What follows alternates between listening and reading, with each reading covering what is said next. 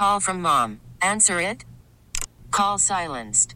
Instacart knows nothing gets between you and the game. That's why they make ordering from your couch easy.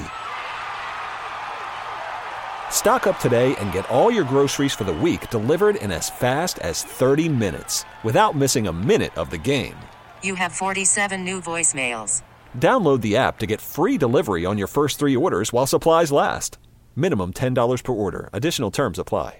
Good evening from Hofstra University in Hempstead, New York. I'm Lester Holt, anchor of NBC Nightly News. I want to welcome you to the first presidential debate. The participants tonight are Donald Trump and Hillary Clinton. This debate is sponsored by the Commission on Presidential Debates, a nonpartisan, nonprofit organization. The commission drafted tonight's format, and the rules have been agreed to by the campaigns.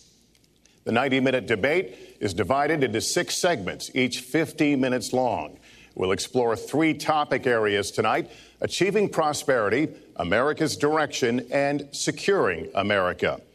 At the start of each segment, I will ask the same lead-off question to both candidates, and they will each have up to 2 minutes to respond. From that point until the end of the segment, we'll have an open discussion. The questions are mine and have not been shared with the commission or the campaigns. The audience here in the room has agreed to remain silent so that we can focus on what the candidates are saying. I will invite you to applaud, however, at this moment as we welcome the candidates. Democratic nominee for President of the United States, Hillary Clinton, and Republican nominee for President of the United States, Donald J. Trump.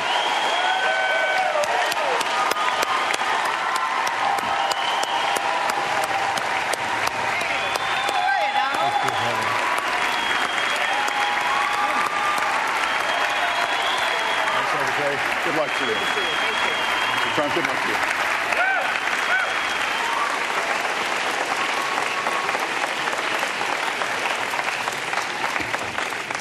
Well, I don't expect us to cover all the issues of this campaign tonight, but I remind everyone there are 2 more presidential debates scheduled. We are going to focus on many of the issues that voters tell us are most important, and we're going to press for specifics. I am honored to have this role, but this evening belongs to the candidates and just as important to the American people. Candidates, we look forward to hearing you articulate your policies and your positions, as well as your visions and your values. So, let's begin. We're calling this opening segment Achieving Prosperity, and central to that is jobs. There are 2 economic realities in America today. There's been a record 6 straight years of job growth, and new census numbers show incomes have increased at a record rate after years of stagnation. However, income inequality remains significant, and nearly half of Americans are living paycheck to paycheck. Beginning with you, Secretary Clinton, why are you a better choice than your opponent to create the kinds of jobs that will put more money into the pockets of American workers? Well, thank you, Lester, and thanks to Hofstra for hosting us. The central question in this election is really what kind of country we want to be and what kind of future we'll build together. Today is my granddaughter's 2nd birthday, so I think about this a lot. First, we have to build an economy that works for everyone, not just those at the top. That means we need new jobs, good jobs, with rising incomes.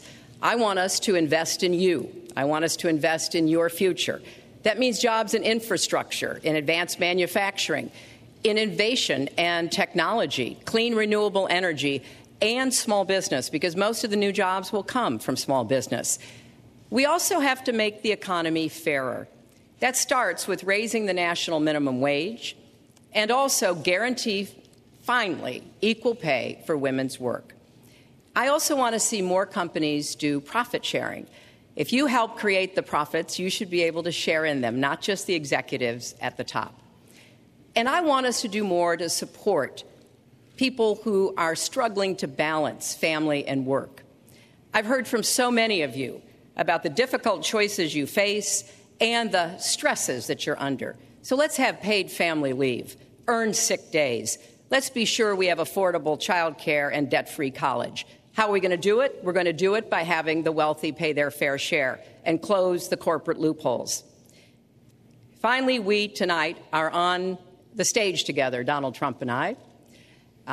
Donald, it's good to be with you. We're going to have a debate where we are talking about the important issues facing our country. You have to judge us. Who can shoulder the immense, awesome responsibilities of the presidency? Who can put into action the plans that will make your life better? I hope that I will be able to earn your vote on November 8th. Secretary Clinton, thank you. Mr. Trump, the same question to you. It's about putting more money into the pockets of American workers. You have up to 2 minutes. Thank you, Lester. Our jobs are fleeing the country. They're going to Mexico. They're going to many other countries. You look at what China is doing to our country in terms of making our product. They're devaluing their currency, and there's nobody in our government to fight them. And we have a very good fight, and we have a winning fight, because they're using our country as a piggy bank to rebuild China, and many other countries are doing the same thing. So we're losing our good jobs, so many of them. When you look at what's happening in Mexico, a friend of mine who builds plants said it's the eighth wonder of the world. They're building some of the biggest plants anywhere in the world, some of the most sophisticated, some of the best plants. With the United States, as he said, not so much. So Ford is leaving. You see that, their small car division leaving. Thousands of jobs, leaving Michigan, leaving Ohio. They're all leaving, and we can't allow it to happen anymore. As far as child care is concerned and so many other things, I think Hillary and I agree on that. We probably disagree a little bit as to numbers and amounts and what we're going to do, but perhaps we'll be talking about that later. But we have to stop our jobs from being stolen from us. We have to stop our companies from leaving the United States, and with it, firing all of their people. All you have to do is take a look at Carrier Air Conditioning in Indianapolis. They fired 1,400 people. They're going to Mexico. So many, hundreds and hundreds of companies are doing this. We cannot let it happen. Under my plan, I'll be reducing taxes tremendously, from 35% to 15% for companies, small and big businesses. That's going to be a job creator like we haven't seen since Ronald Reagan.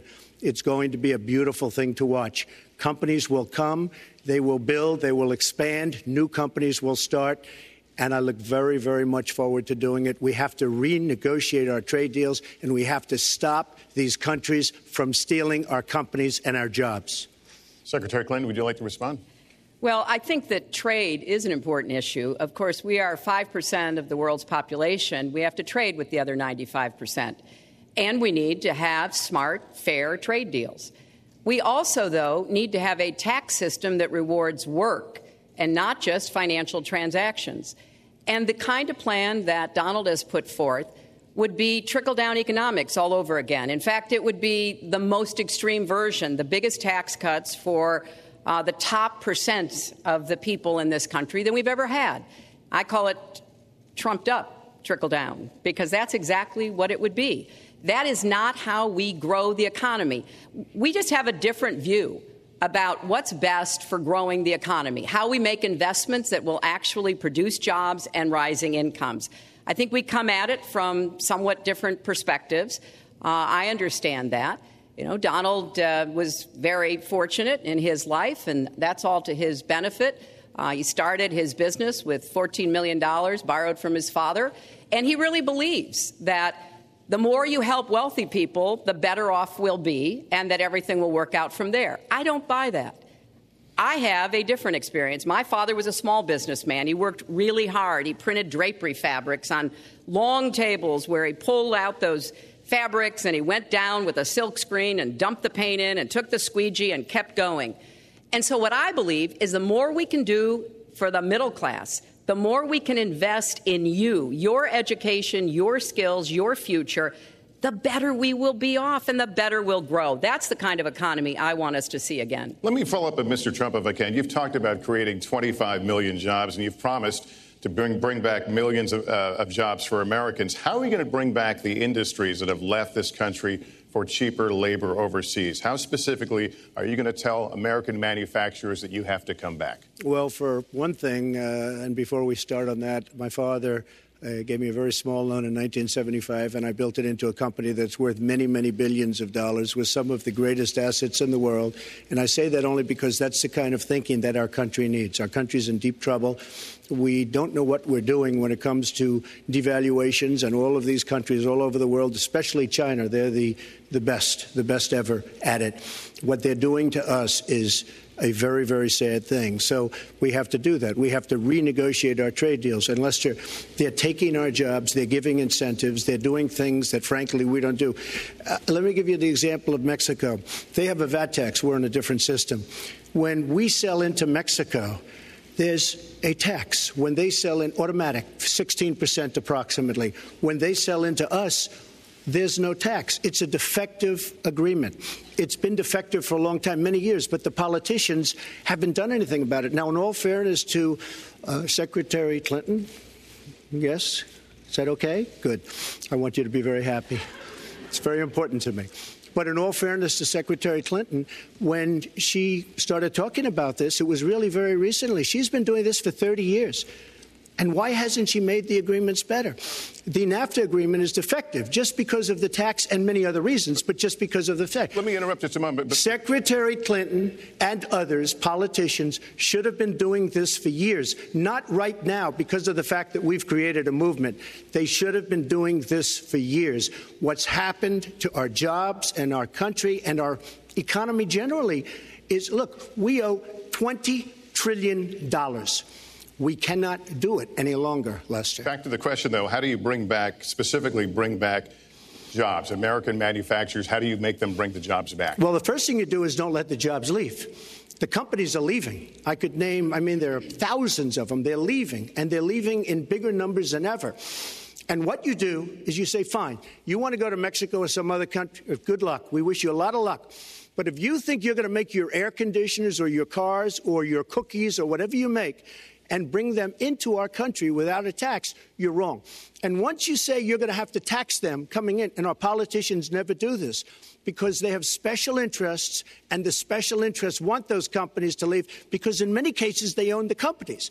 So what I'm saying is we can stop them from leaving. We have to stop them from leaving, and that's a big, big factor. Let me let Secretary Clinton get in here. Let's stop for a second and remember where we were 8 years ago. We had the worst financial crisis, the Great Recession, the worst since the 1930s. That was in large part because of tax policies that slashed taxes on the wealthy, failed to invest in the middle class, took their eyes off of Wall Street, and created a perfect storm. In fact, Donald was one of the people who rooted for the housing crisis. He said back in 2006, gee, I hope it does collapse because then I can go in and buy some and make some money. Well, it did collapse. That's called business, by the way. 9 million people lost their jobs. 5 million people lost their homes, and $13 trillion in family wealth was wiped out. Now, we have come back from that abyss, and it has not been easy. So we're now on the precipice of having a potentially much better economy. But the last thing we need to do is to go back to the policies that failed us in the first place. Independent experts have looked at what I've proposed and looked at what Donald's proposed, and basically they've said this, that if his tax plan, which would blow up the debt by over $5 trillion and would in some instances disadvantage middle-class families compared to the wealthy, were to go into effect, we would lose 3.5 million jobs and maybe have another recession. They've looked at my plans and they've said, okay, if we can do this, and I intend to get it done, we will have 10 million more new jobs because we will be making investments where we can grow the economy. Take clean energy. Some country is going to be the clean energy superpower of the 21st century. Donald thinks that climate change is a hoax perpetrated by the Chinese. I think it's real. I did not. Science is real. I do not say that. And I think it's important that we grip this and deal with it, both at home and abroad. And here's what we can do. We can deploy 500 million more solar panels. We can have enough clean energy to power every home. We can build a new modern electric grid. That's a lot of jobs. That's a lot of new economic activity. So I've tried to be very specific about what we can and should do, and I am determined that we're going to get the economy really moving again, building on the progress we've made over the last 8 years, but never going back to what got us in trouble in the first place. Mr. Trump. She talks about solar panels. We invested in a solar company, our country. That was a disaster. They lost plenty of money on that one. Now, look, I'm a great believer in all forms of energy, but we're putting a lot of people out of work. Our energy policies are a disaster. Our country is losing so much in terms of energy, in terms of paying off our debt.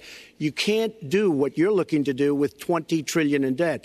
The Obama administration, from the time they've come in, is over 230 years worth of debt, and he's topped it. He's doubled it in a course of almost 8 years, 7.5 years to be semi-exact. So I will tell you this.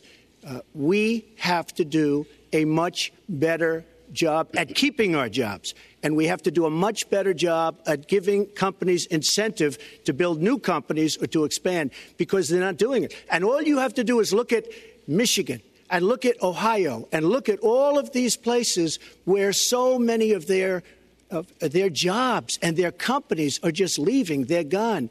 And Hillary, I just ask you this. You've been doing this for 30 years. Why are you just thinking about these solutions right now? For 30 years you've been doing it, and now you're just starting to think of solutions. Well, actually, I will bring back jobs. You can't bring back jobs. Well, actually, I have thought about this quite a bit. Yeah, for 30 years. I have, well, not quite that long. I think my husband did a pretty good job in the 1990s. I think a lot about what worked and how we can make it work again. Well, he approved 3 million NAFTA. New jobs, he approved a balanced NAFTA, budget, which is the single worst trade deal ever approved in this country. Incomes went up for everybody. Manufacturing jobs went up also in the 1990s, if we're actually going to look at the facts. When I was in the Senate, I had a number of trade deals that came before me, and I held them all to the same test. Will they create jobs in America? Will they raise incomes in America? And are they good for our national security? Some of them I voted for. The biggest one, a multinational one known as CAFTA, I voted against. And because I hold the same standards as I look at all of these trade deals. But let's not assume that trade is the only challenge we have in the economy. I think it is a part of it, and I've said what I'm going to do. I'm going to have a special prosecutor. We're going to enforce the trade deals we have, and we're going to hold people accountable. When I was Secretary of State, we actually increased American exports globally 30%. We increased them to China 50%. So I know how to really work to get new jobs and to get exports that help to create more new jobs. Well, you haven't done it in 30 years or 26 years. Well, any number you I've want to been do. a senator, You Donald, haven't done it. And you haven't I done have it. been a And Secretary of State, and I have Your done husband signed a lot. NAFTA, which was one of the worst things that ever happened to the that's your manufacturing opinion. industry. That is your opinion. You go to New England, you go to Ohio, Pennsylvania, you go anywhere you want, Secretary Clinton, and you will see devastation where manufacturing is down 30, 40, sometimes 50%. NAFTA is the worst trade deal maybe ever signed anywhere, but certainly ever signed in this country. And now you want to approve Trans-Pacific Partnership. You were totally in favor of it. Then you heard what I was saying, how bad it is, and you said, I can't win that debate. But you know that if you did win, you would approve that, and that will be almost as bad as NAFTA. Nothing will ever top NAFTA. That is just not accurate. I was against it once it was finally negotiated and the terms were laid out. I wrote about that in... You called it the gold standard. You called it the gold standard of trade deals. You said it's the finest deal you've ever seen. No. And then you heard what I said about it, and all of a sudden you were against it. Well, Donald, I know you live in your own reality, but that is not the facts. The facts are, I did say I hoped it would be a good deal, but when it was negotiated, which I was not responsible for, I concluded it wasn't. I wrote about that. So is it President Obama's fault? Is it President Obama's fault? Even announced. Look, there Secretary, is it President Obama's fault? There are because he's pushing it. There are different views about what's good for our country, our economy, and our leadership in the world. And I think it's important to look at what we need to do to get the economy going again. That's why I said new jobs with rising incomes, investments, not in more tax cuts that would add $5 trillion to the debt. But you have no plan. Oh, I do. Secretary, in fact, you have no plan. A book about it. It's called Stronger Together. You can pick it up tomorrow. That's about all you. Folks, at the bookstore or at an airport near you. We're going to move to. But it's because I see this. We need to have strong growth, fair growth, sustained growth. We also have to look at how we help families balance the responsibilities at home and the responsibilities at business. So we have a very robust set of plans, and people who have looked at both of our plans have concluded that mine would create 10 million jobs and yours would lose us 3.5 million jobs and explode You are the going debt, to approve one of the which biggest would tax have cuts a in recession. history. You are going to approve one of the biggest tax increases in history. You are going to drive business out. Your regulations are a disaster, and you're going to increase regulations all over the place. And by the way, my tax cut is the biggest since Ronald Reagan. I'm very proud of it. It will create tremendous numbers of new jobs. But regulations, you are going to regulate these businesses out of existence. When I go around, Lester, I tell you this, I've been all over. And when I go around, despite the tax cut, the things that business and people like the most is the fact that I'm cutting regulation. You have regulations on top of regulations, and new companies cannot form, and old companies are going out of business, and you want to increase the regulations and make them even worse. I'm going to cut regulations, but I'm going to cut taxes big league, and you're going to raise taxes big league. End of story. Let me get you to pause right there, because we're going to move into the next segment. We're going to talk taxes. That can't be left Please to stand. Take 30 seconds. And then we're I going to go kind on. of assumed that there would be a lot of these charges and claims. And so Facts. we have taken the homepage of my website, HillaryClinton.com, and we've turned it into a fact checker. So if you want to see in real time what the facts are, please go and take a look. And take a look at mine also, and you'll see. Not add a penny to the debt, and your plans would add $5 trillion to the debt. What I have proposed would cut regulations and streamline them for small businesses. What I have proposed would be paid for by raising taxes on the wealthy, because they have made all the gains in the economy. And I think it's time that the wealthy and corporations paid their fair share to support this country. You just opened the next segment. Well, look, could I just finish? Actually, I think I should. I'm going to give you a chance right here. With the and new you take a look at her segment. website. She's going to raise taxes $1.3 trillion. Mr. Trump, and look at her website. You know what? It's no different than this. She's telling us how to fight ISIS. Just go to her website. She tells you how to fight ISIS on her website. I don't think General Douglas MacArthur would like that too much. The next segment, we're continuing the subject of... Well, at least I have a plan to fight ISIS. No, you're telling the enemy everything you want to do. No, we're not. See, you're telling the enemy everything you want to do. No wonder you've been fighting ISIS your entire adult life. Folks, go to the fact checkers. Get to work. You are unpacking a lot here, and we're still on the issue of achieving prosperity. And I want to talk about taxes. The fundamental difference between the two of you concerns the wealthy. Secretary Clinton, you're calling for a tax increase in the wealthiest Americans. I'd like you to further defend that. And Mr. Trump, you're calling for tax cuts for the wealthy. I'd like you to defend that. And this next 2-minute answer goes to you, Mr. Trump. Well, I'm really calling for major jobs, because the wealthy are going to create tremendous jobs. They're going to expand their companies. They're going to do a tremendous job. I'm getting rid of the carried interest provision. And if you really look, it's not a tax. It's really not a great thing for the wealthy. It's a great thing for the middle class. It's a great thing for companies to expand. And when these people are going to put billions and billions of dollars into companies, and when they're going to bring $2.5 trillion back from overseas, where they can't bring the money back because politicians like Secretary Clinton the money back because the taxes are so onerous and the bureaucratic red tape. So what is so bad? So what they're doing is they're leaving our country, and they're, believe it or not, leaving because taxes are too high and because some of them have lots of money outside of our country. And instead of bringing it back and putting the money to work because they can't work out a deal to and everybody agrees it should be brought back. Instead of that, they're leaving our country to get their money because they can't bring their money back into our country because of bureaucratic red tape, because they can't get together, because we have a president that can't sit them around a table and get them to approve something. And here's the thing. Republicans and Democrats agree that this should be done. $2.5 trillion. I happen to think it's double that. It's probably $5 trillion that we can't bring into our country, Lester. And with a little leadership, you'd get it in here very quickly, and it could be put to use on the inner cities and lots of other things, and it would be beautiful. But we have no leadership. And honestly, that starts with Secretary Clinton. All right, you have 2 minutes on the same question to defend tax increases on the wealthiest Americans, Secretary Clinton. I have a feeling that by the end of this evening, I'm going to be blamed for everything that's ever happened. Why not? Why not? Yeah, why not? You know, just join the debate by saying more crazy things. Now, let me say there's nothing crazy about not letting our companies bring their money back into their country. This is Secretary Clinton's 2 minutes, please. Yeah, well, let's start the clock again, Lester. We've looked at your tax proposals. I don't see changes in the corporate tax rates or the kinds of proposals you're referring to that would cause the repatriation, bringing back of money that's stranded overseas. I happen to support that. I happen to support that in a way that will actually work to our benefit.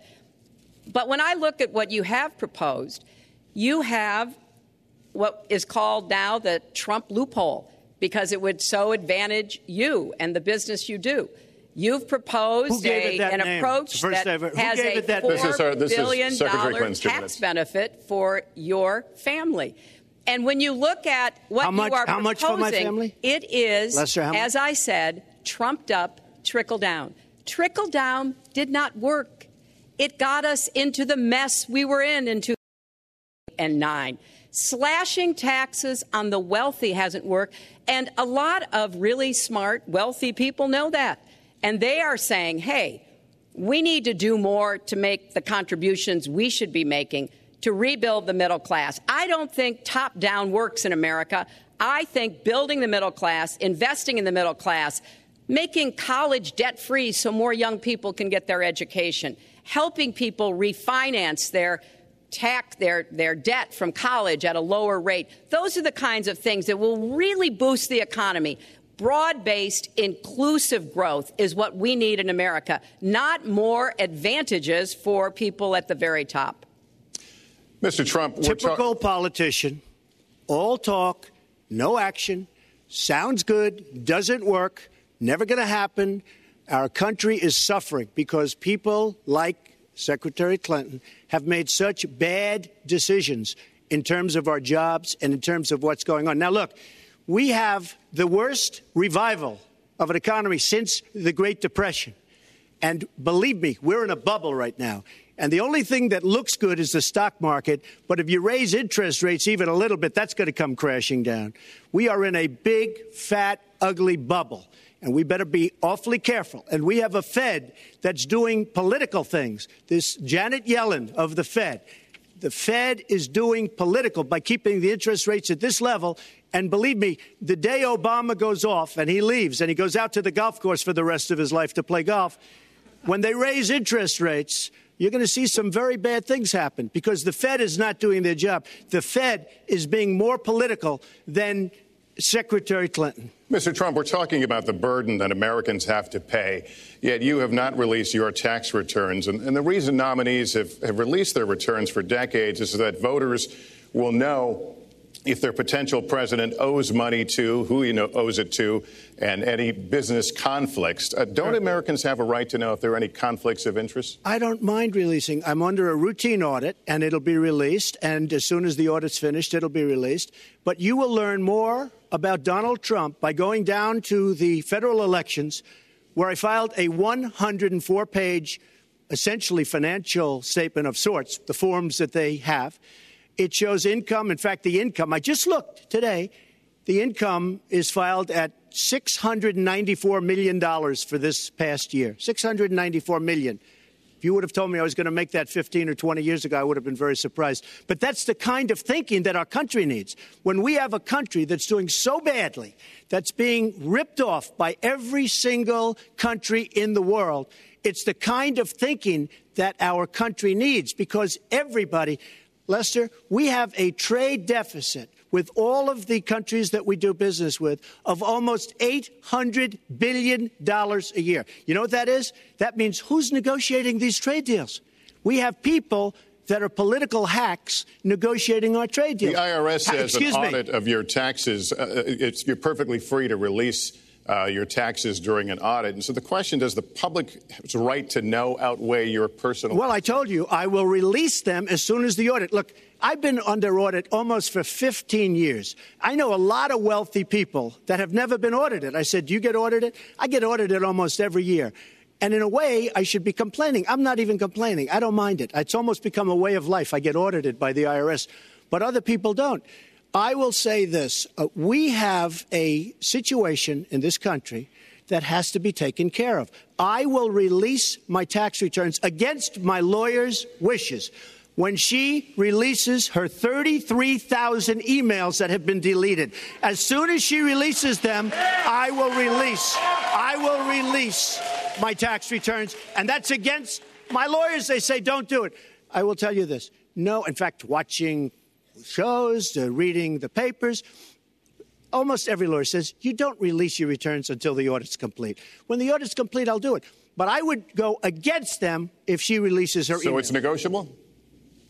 It's not negotiable. No, let her release the email. Why did she delete 33,000? Well, I'll let her ask that, but let me just admonish the audience one more time. There was an agreement. We did ask you to be silent, so it would be helpful for us. Secretary Clinton. Well, I think you've just seen another example of bait and switch here. For 40 years, everyone running for president has released their tax returns. You can go and see nearly, 39, 40 years of our tax returns, but everyone has done it. We know the IRS has made clear there is no prohibition on releasing it when you're under audit. So you've got to ask yourself, why won't he release his tax returns? And I think there may be a couple of reasons. First, maybe he's not as rich as he says he is. Second, maybe he's not as charitable as he claims to be. Third, we don't know all of his business dealings, but we have been told through investigative reporting that he owes about $650 million to Wall Street and foreign banks. Or maybe he doesn't want the American people, all of you watching tonight, to know that he's paid nothing in federal taxes, because the only years that anybody's ever seen were a couple of years when he had to turn them over to state authorities when he was trying to get a casino license, and they showed he didn't pay any federal income tax. So if he's paid zero, that means zero for troops, zero for vets, zero for schools or health. And I think probably he's not all that enthusiastic about having the rest of our country see what the real reasons are, because it must be something really important, even terrible, that he's trying to hide. And the financial disclosure statement, they don't give you the tax rate. They don't give you all the details that tax returns would.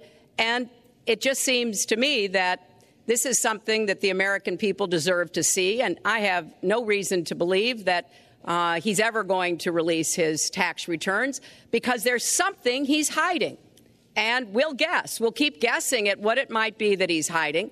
But I think the question is, were he ever to get near the White House, what would be those conflicts? Who does he owe money to?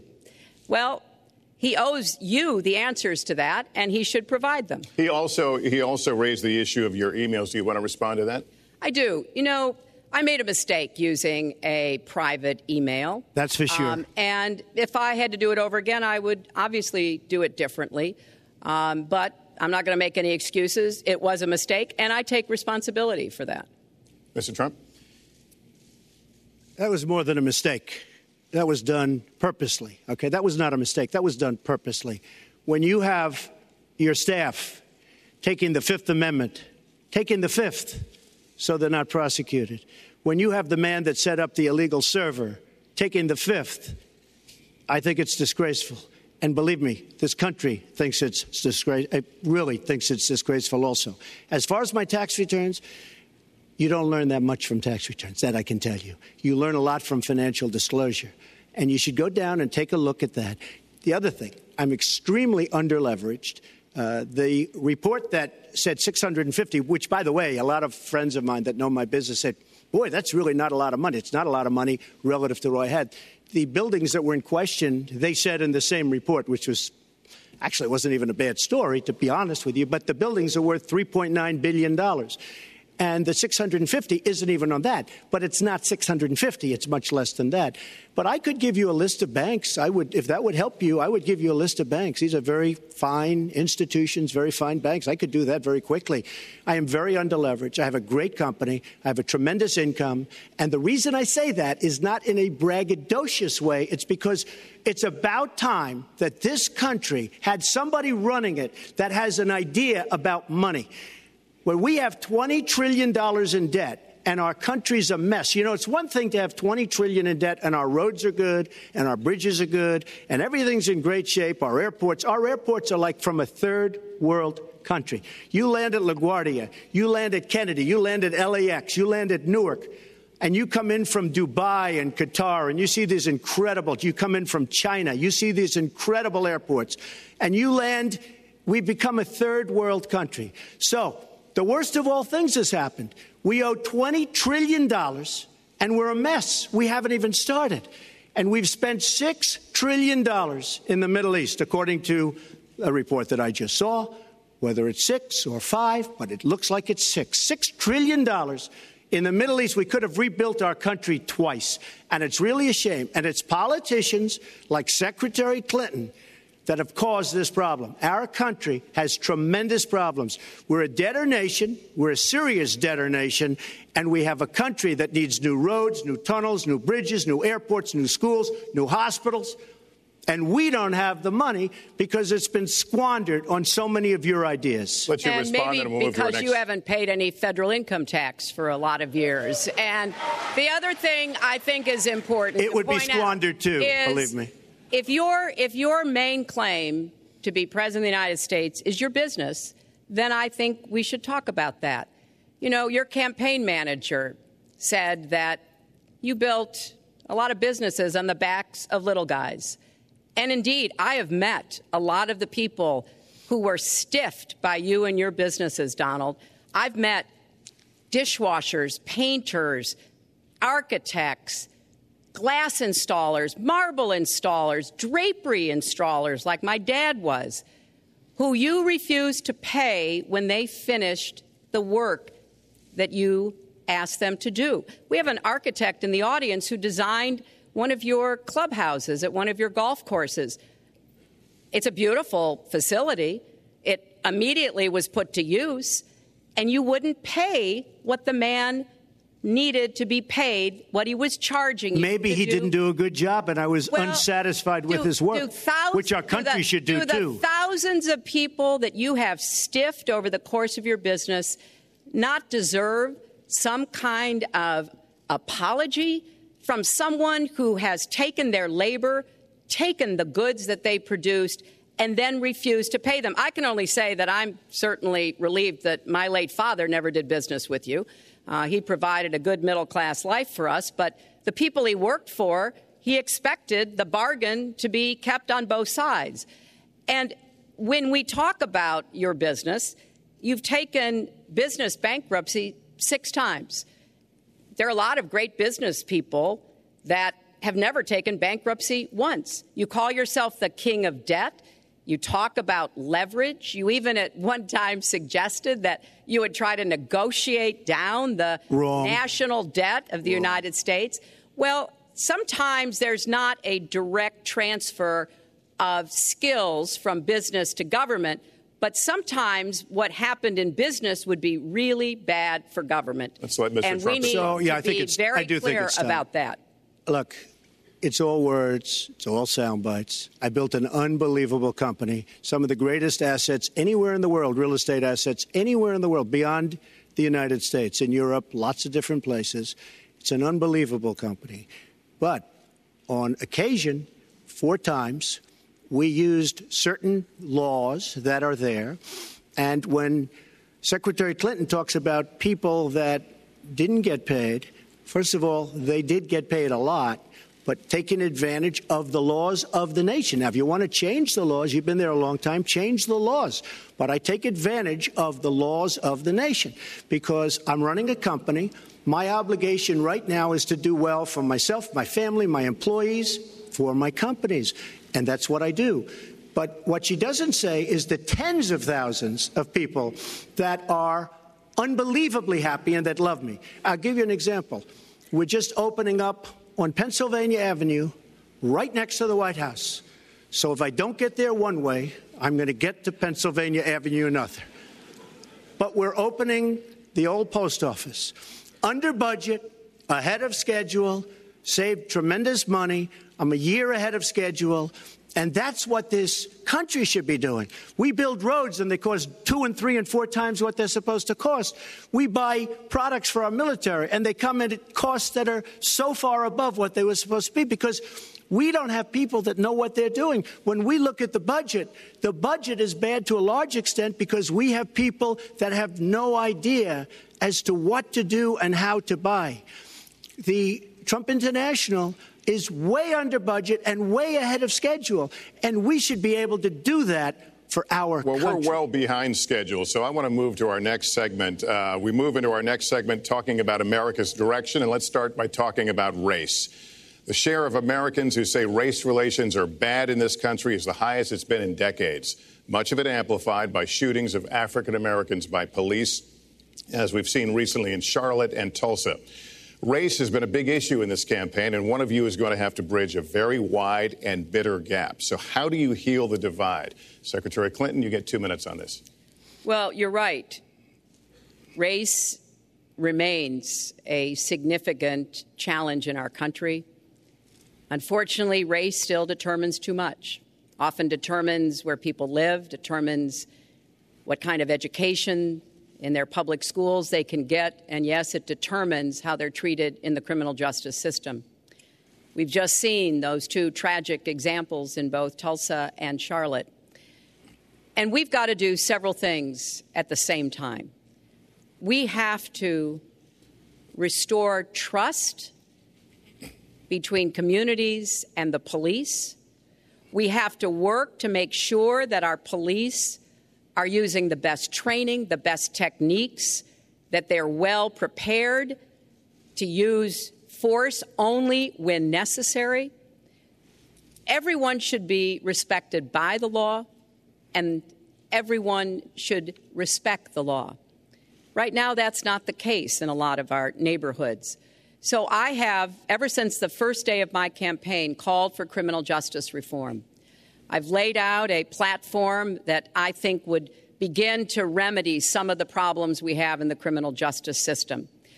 But we also have to recognize, in addition to the challenges that we face with policing, there are so many good, brave police officers who equally want reform. So we have to bring communities together in order to begin working on that as a mutual goal.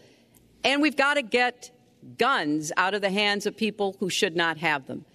The gun epidemic is the leading cause of death of young African American men, more than the next 9 causes put together. So we have to do 2 things, as I said. We have to restore trust. We have to work with the police. We have to make sure they respect the communities and the communities respect them. And we have to tackle the plague of gun violence, which is a big contributor to a lot of the problems that we're seeing today. All right, Mr. Trump, you have 2 minutes. How do you heal the divide? Well, first of all, Secretary Clinton doesn't want to use a couple of words, and that's law and order. And we need law and order. If we don't have it, we're not going to have a country. And when I look at what's going on in Charlotte, a city I love, a city where I have investments, when I look at what's going on throughout various parts of our country, whether it's, I can just keep naming them all day long. We need law and order in our country. And I just got today, as you know, the endorsement of the Fraternal Order of Police. We just came in. We have endorsements from, I think, almost every police group, a large percentage of them in the United States. We have a situation where we have our inner cities, African Americans, Hispanics, are living in hell because it's so dangerous. You walk down the street, you get shot.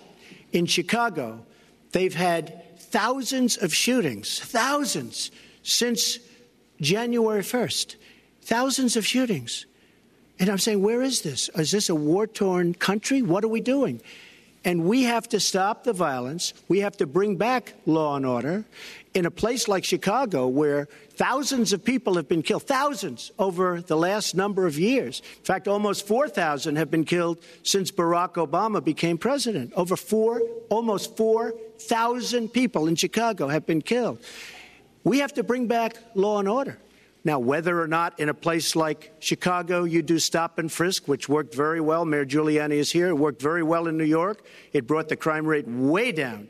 But you take the gun away from criminals that shouldn't be having it. We have gangs roaming the street, and in many cases, they're illegally here, illegal immigrants, and they have guns, and they shoot people. And we have to be very strong, and we have to be very vigilant. We have to know what we're doing.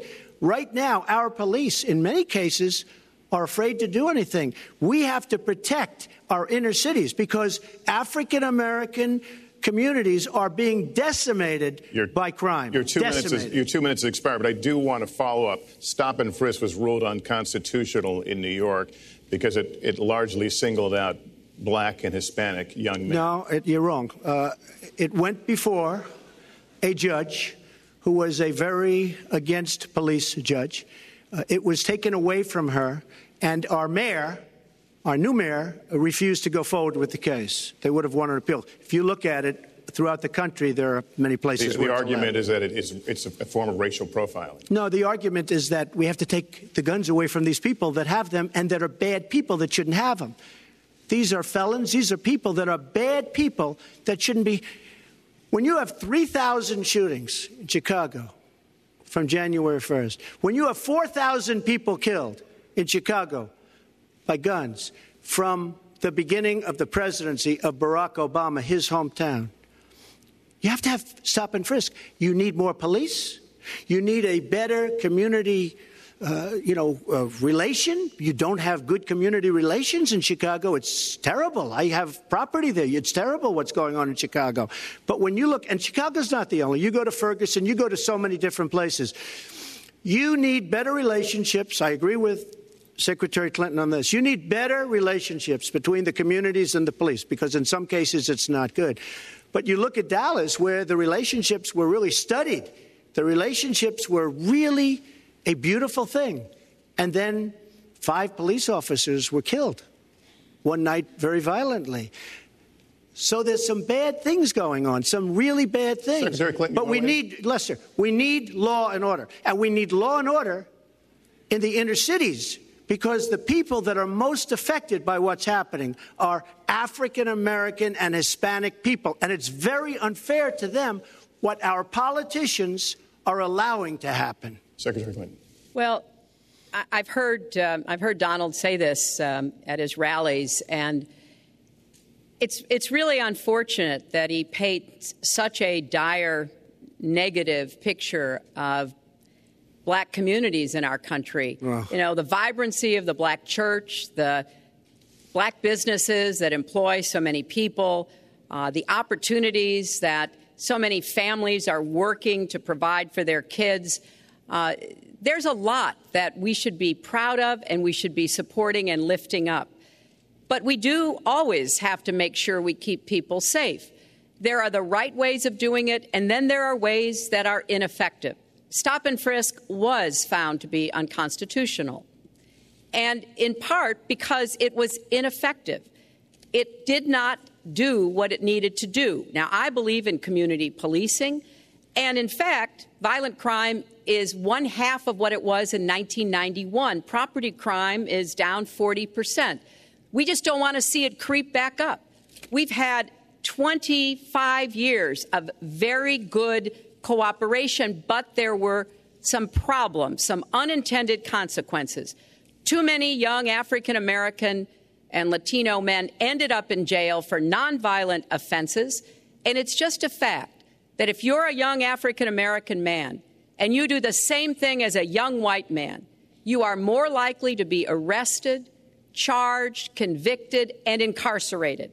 So we've got to address the systemic racism in our criminal justice system. We cannot just say law and order. We have to say we have to come forward with a plan that is going to divert people from the criminal justice system, deal with mandatory minimum sentences, which have put too many people away for too long for doing too little. We need to have more second chance programs. I'm glad that we're ending private prisons in the federal system. I want to see them ended in the state system. You shouldn't have a profit motivation to fill prison cells with young Americans. So there are some positive ways we can work on this. And I believe strongly that common sense gun safety measures would assist us right now. And this is something Donald has supported along with the gun lobby. Right now, we've got too many military-style weapons on the streets. In a lot of places, our police are outgunned. We need comprehensive background checks, and we need to keep guns out of the hands of those who will do harm. And we finally need to pass a prohibition on anyone who's on the terrorist watch list from being able to buy a gun in our country. If you're too dangerous to fly, you are too dangerous to buy a gun. So there are things we can do, and we ought to do it in a bipartisan way. Secretary Clinton, last week you said we've got to do everything possible to improve policing, to go right at implicit bias. Do you believe that police are implicitly biased against black people? Lester, I think implicit bias is a problem for everyone, not just police. I think, unfortunately, too many of us in our great country jump to conclusions about each other. And therefore, I think we need all of us to be asking hard questions about, why am I feeling this way? But when it comes to policing, since it can have literally fatal consequences, I have said in my first budget we would put money into that budget to help us deal with implicit bias by retraining a lot of our police officers. I've met with a group of very distinguished, experienced police chiefs a few weeks ago. They admit it's an issue. They've got a lot of concerns. Mental health is one of the biggest concerns because now police are having to handle a lot of really difficult mental health problems on the street. They want support. They want more training. They want more assistance. And I think the federal government could be in a position where we would offer and provide that. I'd like to respond. Please. First of all, I agree, and a lot of people, even within my own party, want to give certain rights to people on watch lists and no-fly lists. I agree with you. When a person is on a watch list or a no-fly list, and I have the endorsement of the NRA, which I'm very proud of. These are very, very good people, and they're protecting the Second Amendment. But I think we have to look very strongly at no-fly lists and watch lists. And when people are on there, even if they shouldn't be on there, we'll help them. We'll help them legally. We'll help them get off. But I tend to agree with that quite strongly. I do want to bring up the fact that you were the one that brought up the word super predator about young black youth. And that's a term that I think was it's been horribly met, as you know. I think you've apologized for it. But I think it was a terrible thing to say. And when it comes to stop and frisk, you're talking about taking guns away. Well, I'm talking about taking guns away from gangs and people that use them. And I really don't think you disagree with me on this, if you want to know the truth. I think maybe there's a political reason why you can't say it, but I really don't believe. In New York City, stop and frisk, we had 2,200 murders, and stop and frisk brought it down to 500 murders. 500 murders is a lot of murders. Hard to believe. 500 is like supposed to be good. But we went from 2,200 to 500, and it was continued on by Mayor Bloomberg, and it was terminated by current mayor. But stop and frisk had a tremendous impact on the safety of New York City, tremendous beyond belief. So when you say it has no impact, it really did. It had a very, very big impact. Well, it's also fair to say, if we're going to talk about mayors, that under the current mayor, crime has continued to drop, including murders. So there is... You're wrong. No, I'm not. Murders are up. All right, you check.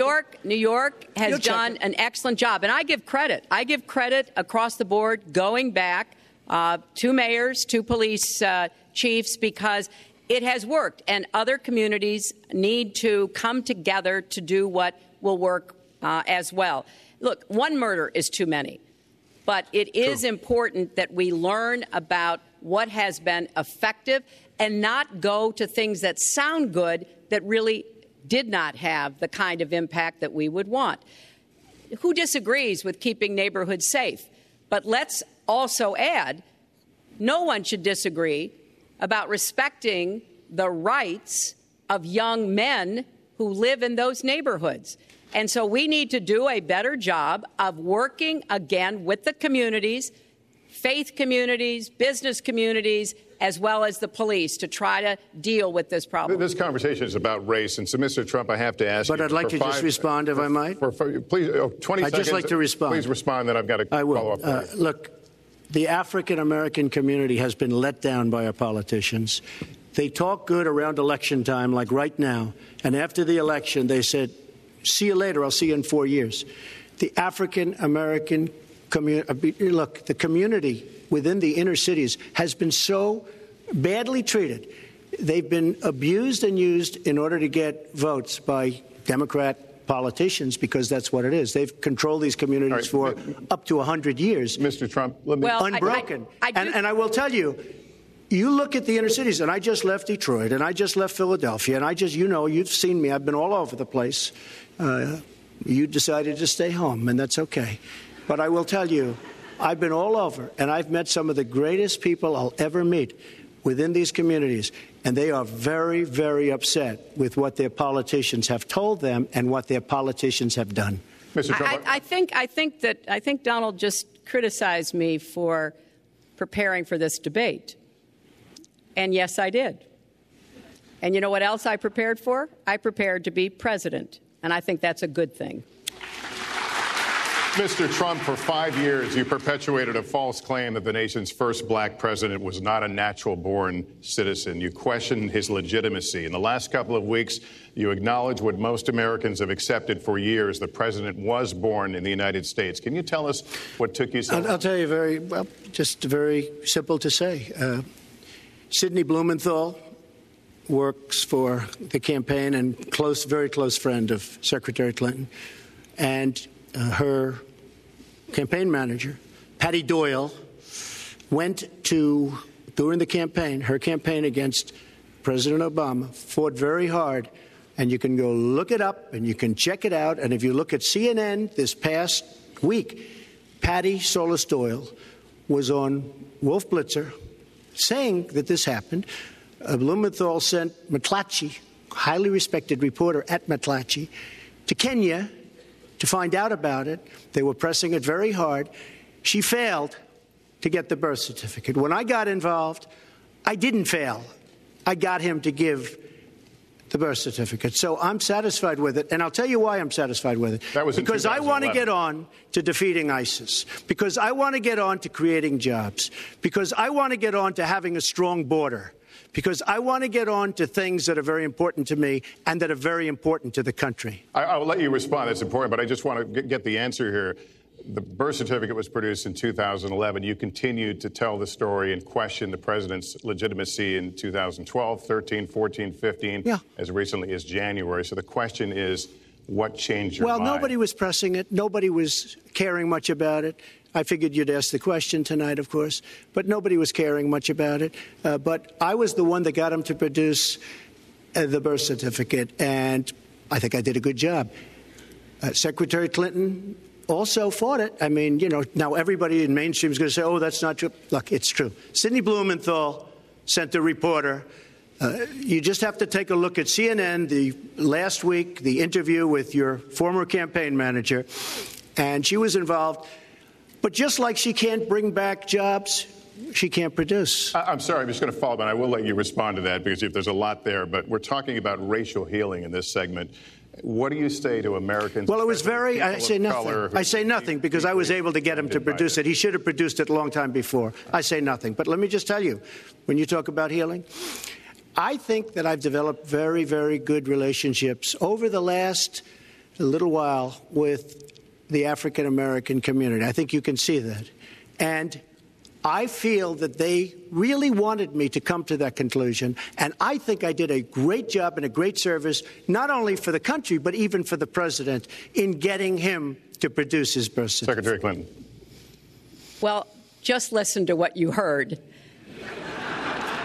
And clearly, as Donald just admitted, he knew he was going to stand on this debate stage and Lester Holt was going to be asking us questions. So he tried to put the whole racist birther lie to bed. But it can't be dismissed that easily. He has really started his political activity based on this racist lie that our first black president was not an American citizen.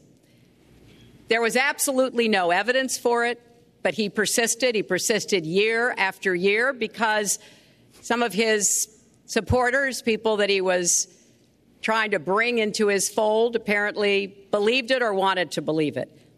But remember, Donald started his career back in 1973 being sued by the Justice Department for racial discrimination because he would not rent apartments in one of his developments to African Americans, and he made sure that the people who worked for him understood that was the policy. He actually was sued twice by the Justice Department. So he has a long record of engaging in racist behavior. And the birther lie was a very hurtful one. You know, Barack Obama is a man of great dignity, and I could tell how much it bothered him and annoyed him that this was being touted and used against him. But I like to remember what Michelle Obama said in her amazing speech at our Democratic National Convention. When they go low, we go high. And Barack Obama went high, despite Donald Trump's best efforts to bring him down. Mr. Trump, you can respond, then we're going to move on to the next segment. I would love to respond. First of all, I got to watch, in preparing for this, some of your debates against Barack Obama. You treated him with terrible disrespect. And I watched the way you talk now about how lovely everything is and how wonderful you are. It doesn't work that way. You were after him. You were trying to. You even sent out, or your campaign sent out, pictures of him in a certain garb, very famous pictures. I don't think you can deny that.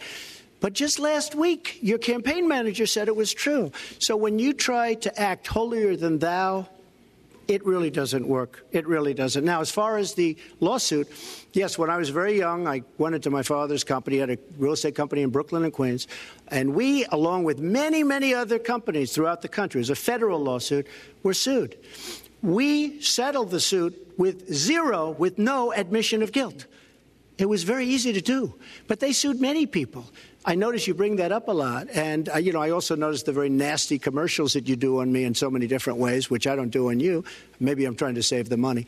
But frankly, I look at that and I say, isn't that amazing? Because I settled that lawsuit with no admission of guilt. But that was a lawsuit brought against many real estate firms, and it's just one of those things. I'll go on one step further. In Palm Beach, Florida, tough community, a brilliant community, a wealthy community, probably the wealthiest community there is in the world. I opened a club and really got great credit for it. No discrimination against African Americans, against Muslims, against anybody. And it's a tremendously successful club, and I'm so glad I did it. And I have been given great credit for what I did, and I'm very, very proud of it. And that's the way I feel. That is the true way I feel. Our next segment is called Securing America. We want to start with a 21st century war happening every day in this country. Our institutions are under cyber attack, and our secrets are being stolen. So my question is, who's behind it, and how do we fight it? Secretary Clinton, this answer goes to you. Well, I think cybersecurity, cyber warfare will be one of the biggest challenges facing the next president, because clearly we're facing at this point two different kinds of adversaries. There are the independent hacking groups that do it mostly for commercial reasons, to try to steal information that they then can use to make money. But increasingly, we are seeing cyber attacks coming from states, organs of states. The most recent and troubling of these has been Russia. There's no doubt now that Russia has used cyber attacks against all kinds of organizations in our country, and I am deeply concerned about this. I know Donald's very praiseworthy of Vladimir Putin, but Putin is playing a really tough, long game here. And one of the things he's done is to let loose cyber attackers to hack into government files, to hack into personal files, hack into the Democratic National Committee. And we recently have learned that, that this is one of their preferred methods of trying to wreak havoc and collect information. We need to make it very clear, whether it's Russia, China, Iran, or anybody else, the United States has much greater capacity. And we are not going to sit idly by and permit state actors to go after our information, our private sector information or our public sector information. And we're going to have to make it clear that we don't want to use the kinds of tools that we have. We don't want to engage in a different kind of warfare, but we will defend the citizens of this country. And the Russians need to understand that. I think they've been treating it as almost a probing. How far would we go? How much would we do? And that's why I was so shocked when Donald publicly invited Putin to hack into Americans. That is just unacceptable. It's one of the reasons why 50 national security officials who served in Republican administration have said that Donald is unfit to be the commander-in-chief. It's comments like that that really worry people who understand the threats that we face. Mr. Trump, you have 2 minutes in the same question. Who's behind it? And how do we find it? I do want to say that I was just endorsed, and more are coming next week. It'll be over 200 admirals, many of them are here, admirals and generals endorsed me to lead this country. That just happened, and many more are coming, and I'm very proud of it. In addition, I was just endorsed by ICE. They've never endorsed anybody before on immigration. I was just endorsed by ICE. I was just recently endorsed 16,500 Border Patrol agents. So when Secretary Clinton talks about this, I mean, I'll take the admirals and I'll take the generals any day over the political hacks that I see that have led our country so brilliantly over the last 10 years with their knowledge, okay? Because look at the mess that we're in. Look at the mess that we're in. As far as the cyber, I agree to parts of what Secretary Clinton said.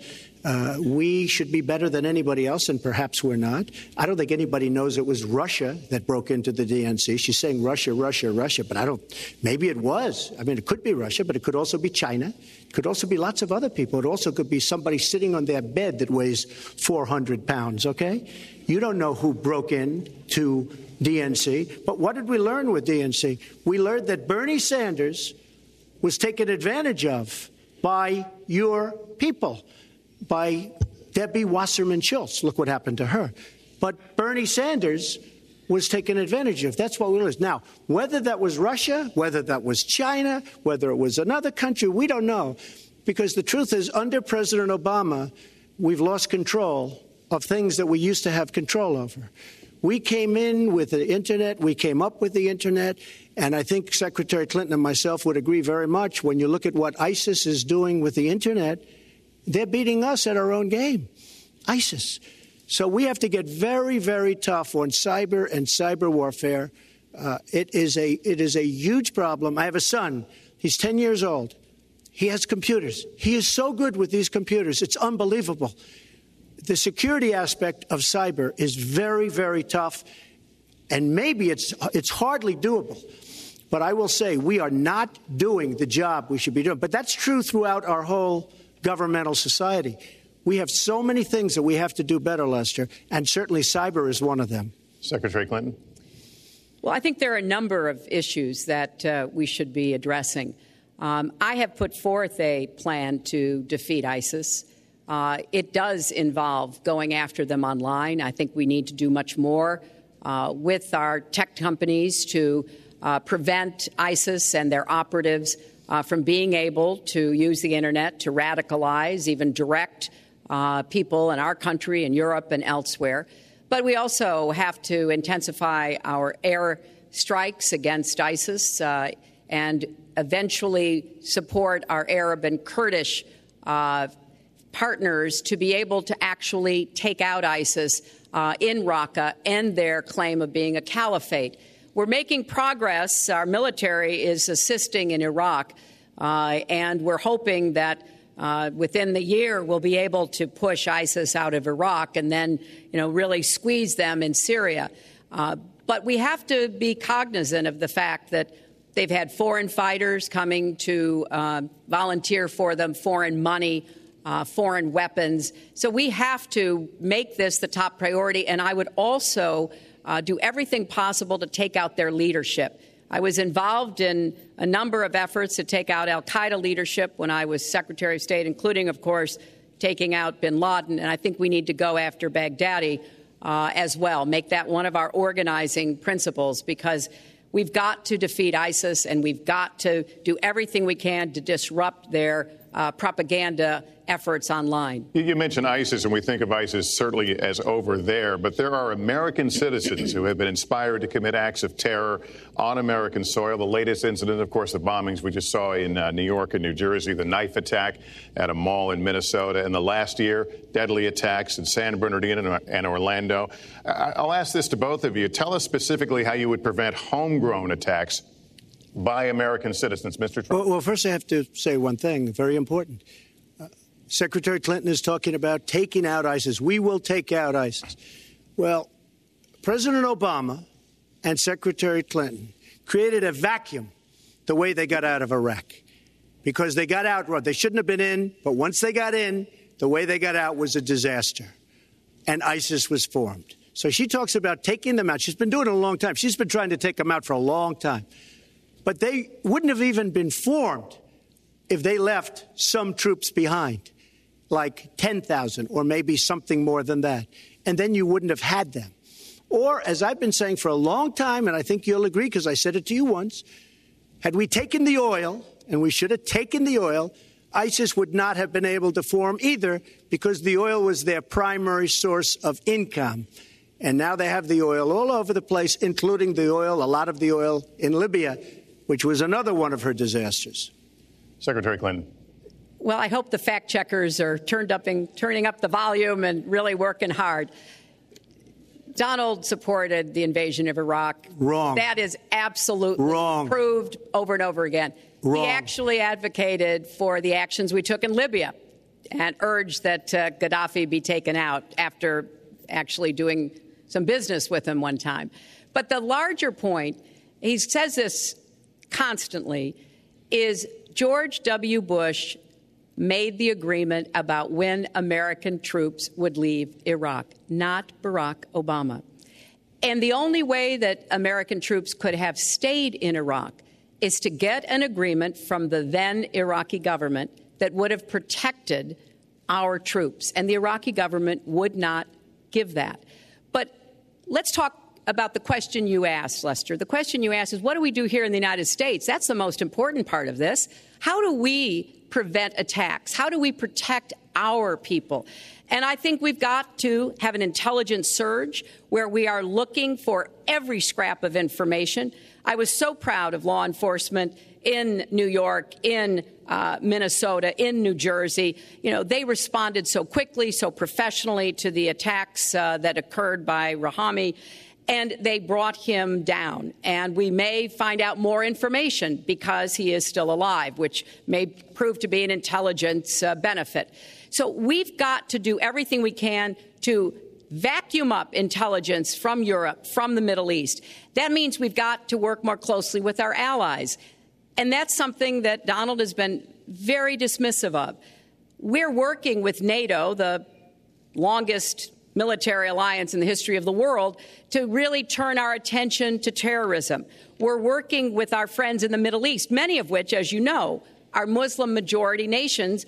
Donald has consistently insulted Muslims abroad, Muslims at home, when we need to be cooperating with Muslim nations and with the American Muslim community. They're on the front lines. They can provide information to us that we might not get anywhere else. They need to have close working cooperation with law enforcement in these communities, not be alienated and pushed away, as some of Donald's rhetoric, unfortunately, has led to. Mr. Well, I'd have to respond. Please respond. The Secretary said very strongly about working with. We've been working with them for many years. And we have the greatest mess anyone's ever seen. You look at the Middle East, it's a total mess. Under your direction to a large extent. But you look at the Middle East. You started the Iran deal. That's another beauty where you have a country that was ready to fall. I mean, they were doing so badly. They were choking on the sanctions. And now they're going to be actually probably a major power at some point pretty soon, the way they're going. But when you look at NATO, I was asked on a major show, what do you think of NATO? And you have to understand, I'm a business person. I did really well, but I have common sense. And I said, well, I'll tell you, I haven't given lots of thought to NATO, but two things. Number one, the 28 countries of NATO, many of them aren't paying their fair share. Number two, and that bothers me because we should be, we're defending them, and they should at least be paying us what they're supposed to be paying by treaty and contract. And number two, I said, and very strongly, NATO could be obsolete because, and I was very strong on this, and it was actually covered very accurately in the New York Times, which is unusual for the New York Times, to be honest.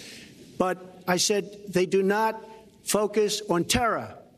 And I was very strong, and I said it numerous times. And about 4 months ago, I read on the front page of the Wall Street Journal that NATO is opening up a major terror division. And I think that's great. And I think we should get, because we pay approximately 73% of the cost of NATO. It's a lot of money to protect other people. But I'm all for NATO. But I said they have to focus on terror also. And they're going to do that. And that was, believe me, I'm sure I'm not going to get credit for it, but that was largely because of what I was saying and my criticism of NATO. I think we have to get NATO to go into the Middle East with us, in addition to surrounding nations, and we have to knock the hell out of ISIS, and we have to do it fast. When ISIS formed in this vacuum created by Barack Obama and Secretary Clinton, and believe me, you were the ones that took out the troops. Not only that, you named the day. They couldn't believe it. They sat back probably and said, I can't believe it. They said, no, wait a minute. We've covered when they formed, this is something that never should have happened. It should have never happened. Now, you're talking about taking out ISIS, but you were there and you were Secretary of State when it was a little infant. Now it's in over 30 countries. And you're going to stop them? I don't think so. Mr. Trump, a lot of these are judgment questions. You had supported the war in Iraq before the invasion. What makes your judgment? I did not support the war in Iraq. 2002. That is a mainstream media nonsense put out by her because she, frankly, I think the best person in her campaign is mainstream media. My question is, since you would you like to hear? Why is your I was against the war. Wait a minute. I was against the war in Iraq, just so you put it out. The record shows otherwise. The record does not show that. Why is your judgment? The record shows that I'm right.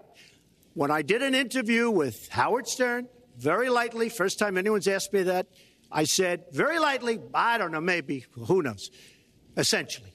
I then did an interview with Neil Cavuto. We talked about the economy is more important. I then spoke to Sean Hannity, which everybody refuses to call Sean Hannity. I had numerous conversations with Sean Hannity at Fox, and Sean Hannity said, and he called me the other day, and I spoke to him about it. He said, you were totally against the war, because he was for the war. Why is your judgment better than... And that was before the war started.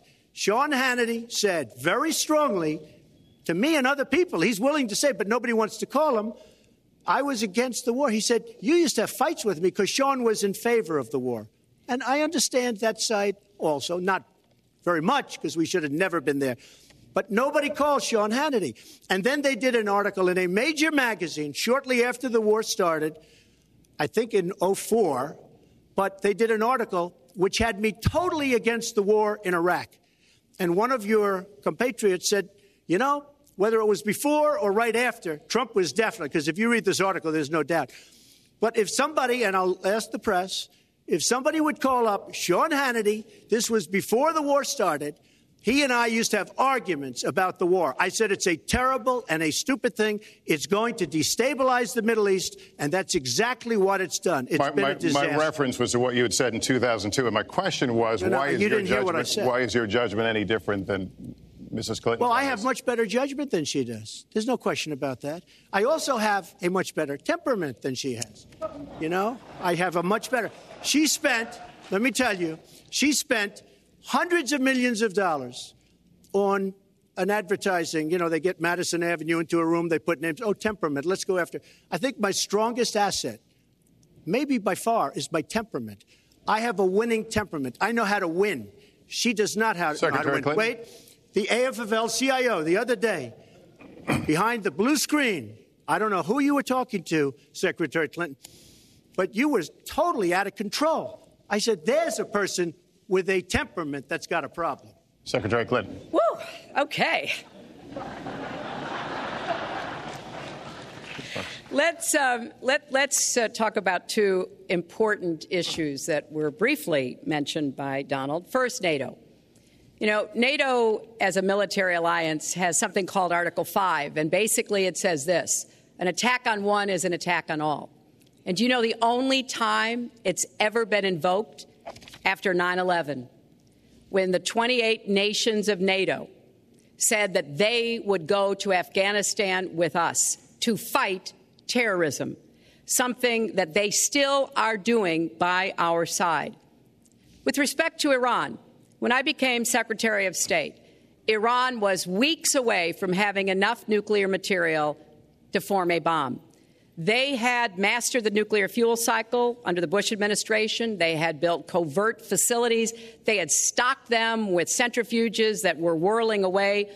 And we had sanctioned them. I voted for every sanction against Iran when I was in the Senate, but it wasn't enough.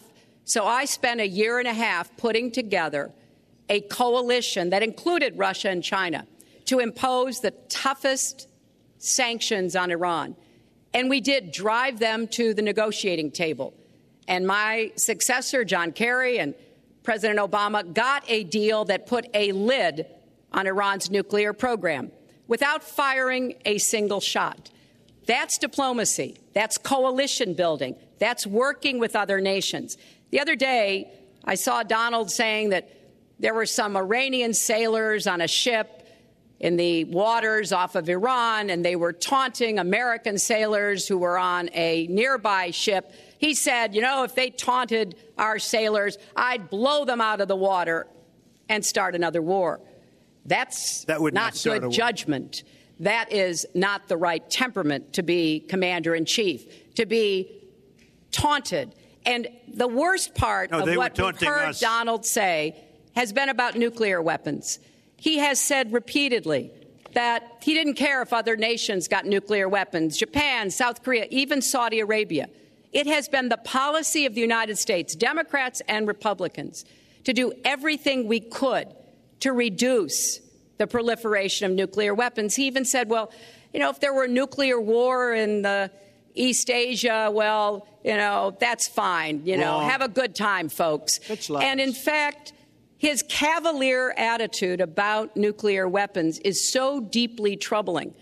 That is the number one threat we face in the world, and it becomes particularly threatening if terrorists ever get their hands on any nuclear material. So a man who can be provoked by a tweet should not have his fingers anywhere near the nuclear codes, as far as I think anyone with any sense about this should be concerned. That line's getting a little bit old, I must say. Listen, it's a good one, though. I would like to, well describes the problem. It's not an accurate one at all. It's not an accurate one. So I just want to give a lot of things and just to respond. I agree with her on one thing. The single greatest problem the world has is nuclear armament, nuclear weapons. Not global warming like you think and your president thinks. Nuclear is the single greatest threat. Just to go down the list, we defend Japan, we defend Germany, we defend South Korea, we defend Saudi Arabia, we defend countries.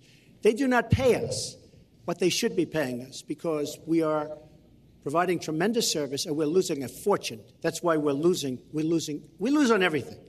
I say, who makes these? We lose on everything. Well, I said that it's very possible that if they don't pay a fair share, because this isn't 40 years ago where we could do what we're doing. We can't defend Japan, a behemoth selling us cars by the million. We need to move on. Well, wait, but it's very important. All I said was they may have to defend themselves or they have to help us out. We're a country that owes $20 trillion. They have to help us out. As far as the nuclear is concerned, I agree. It is the single greatest threat that this country has. Which leads my next question as we enter our last segment here still on the subject of securing America. On nuclear weapons, President Obama reportedly considered changing the nation's longstanding policy on first use. Do you support the current policy? Mr. Trump, you have 2 minutes on that. Well, I have to say that, for what Secretary Clinton was saying about nuclear with Russia, she's very cavalier in the way she talks about various countries. But Russia's been expanding. They have a much newer capability than we do. We have not been updating from the new standpoint. I looked the other night, I was seeing B-52s. They're old enough that your father, your grandfather could be flying them.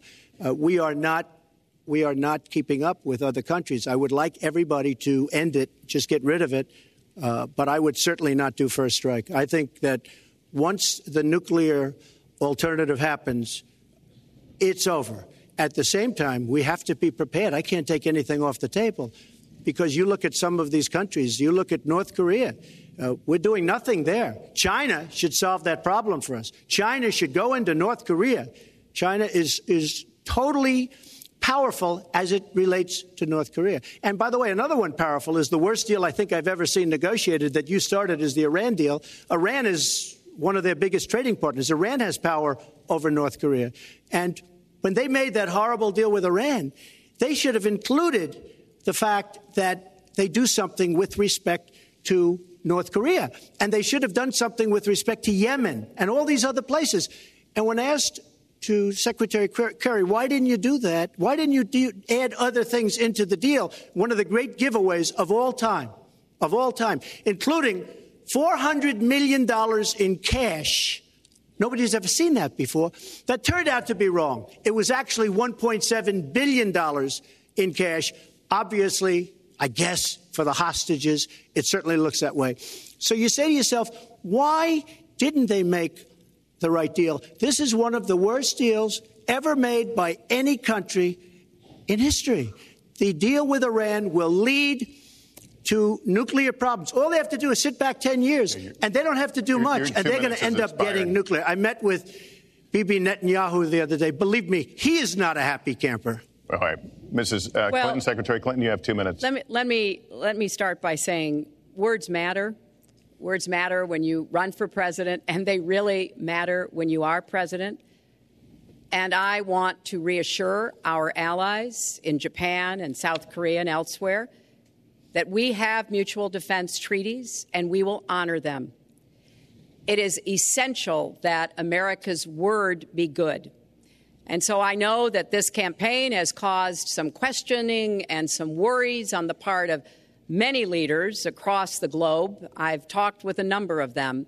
But I want to, on behalf of myself and I think on behalf of a majority of the American people, say that, our word is good.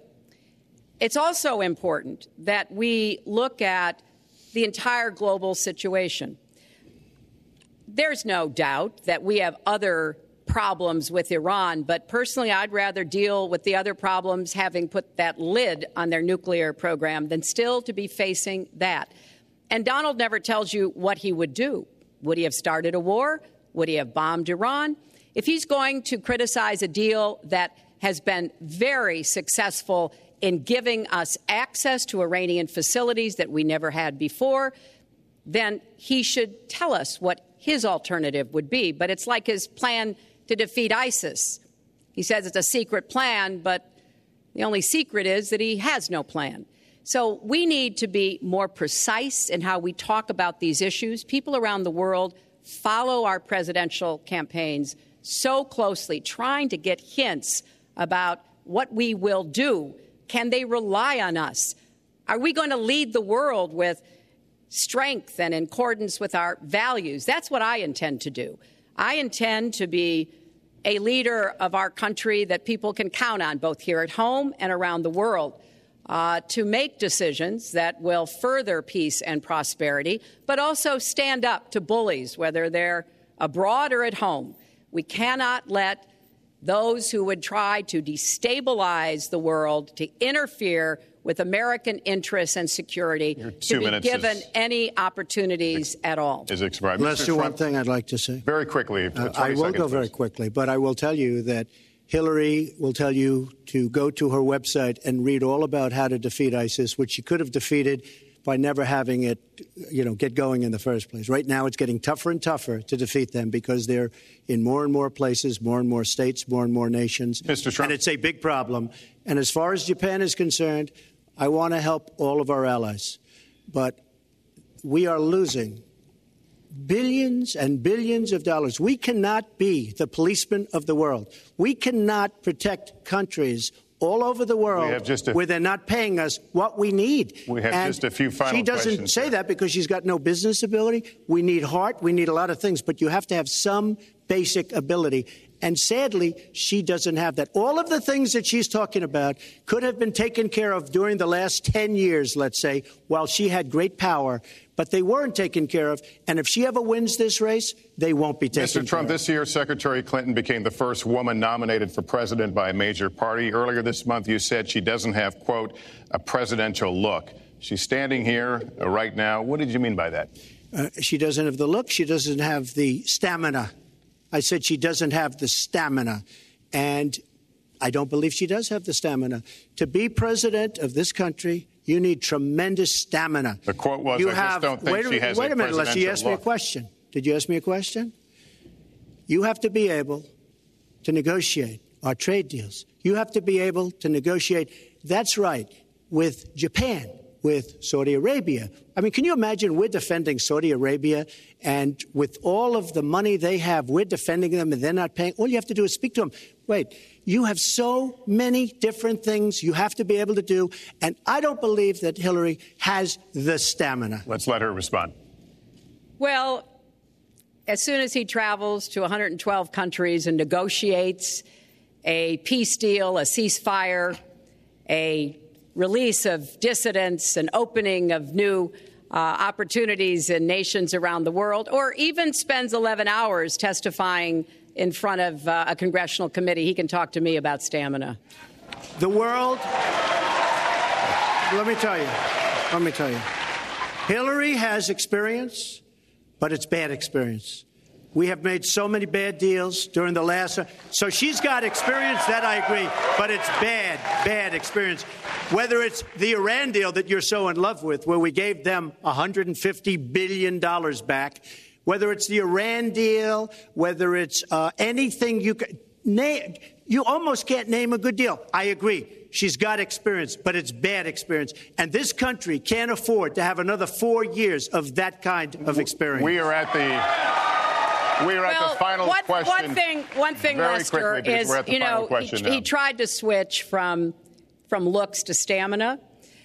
But this is a man who has called women pigs, slobs, and dogs, and someone who has said pregnancy is an inconvenience to employers, who has said women don't deserve equal pay unless they do as good a job as men. And one of the worst things he said was about a woman in a beauty contest. He loves beauty contests, supporting them and hanging around them. And he called this woman Miss Piggy.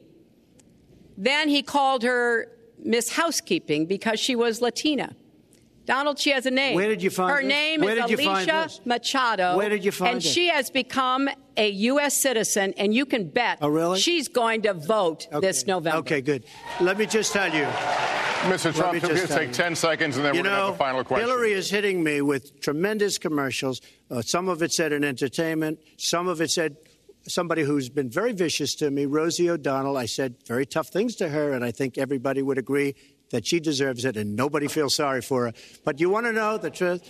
I was going to say something extremely rough to Hillary, to her family, and I said to myself, I can't do it. I just can't do it. It's inappropriate. It's not nice. But she spent hundreds of millions of dollars on negative ads on me, many of which are absolutely untrue. They're untrue and they're misrepresentations. And I will tell you this, Lester, it's not nice, And I don't deserve that. But it's certainly not a nice thing that she's done. It's hundreds of millions of ads. And the only gratifying thing is I saw the polls come in today. And with all of that money, over $200 million is spent. And I'm either winning or tied. And I've spent practically nothing. One of you will not win this election. So my final question to you tonight, are you willing to accept the outcome as the will of the voters? Secretary Clinton? Well, I support our democracy. And sometimes you win, sometimes you lose. But I certainly will support the outcome of this election.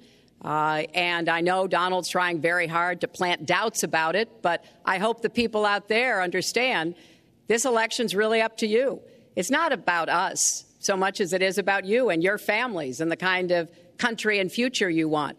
So I sure hope you will get out and vote as though your future depended on it, because I think it does. Mr. Trump, very quickly, the same question. Will you accept the outcome as the will of the voters? I want to make America great again. We are a nation that is seriously troubled. We're losing our jobs. People are pouring into our country. The other day, we were deporting 800 people, and perhaps they passed the wrong button, they pressed the wrong button, or perhaps, worse than that, it was corruption. We were, for good reason, ended up becoming citizens. Ended up becoming 800, and now it turned the election. I want to make America great again. I'm going to be able to do it. I don't believe Hillary will. The answer is, if she wins, I will absolutely support her. All right. Well, that is going to do it for us. That concludes our debate for this evening. A spirited one. We covered a lot of ground. Not everything, as I suspected we would. The next presidential debates are scheduled for October 9th at Washington University in St. Louis and October 19th at the University of Nevada, Las Vegas. The conversation will continue. A reminder, the vice presidential debate is scheduled for October 4th at Longwood University in Farmville, Virginia. My thanks to Hillary Clinton and to Donald Trump and to Hofstra University for hosting us tonight. Good night, everyone. We really need new phones. T-Mobile will cover the cost of 4 amazing new iPhone 15s, and each line is only $25 a month. New iPhone 15s? It's better over here. Only at T-Mobile, get 4 iPhone 15s on us and 4 lines for $25 per line per month with eligible trade-in when you switch. Minimum of 4 lines for $25 per line per month with autopay discount using debit or bank account. $5 more per line without autopay, plus taxes and fees. Phone fee at 24 monthly bill credits for well-qualified customers. Contact us before canceling account to continue bill credits or credit stop and balance on required finance agreement due. $35 per line connection charge applies. See T-Mobile.com.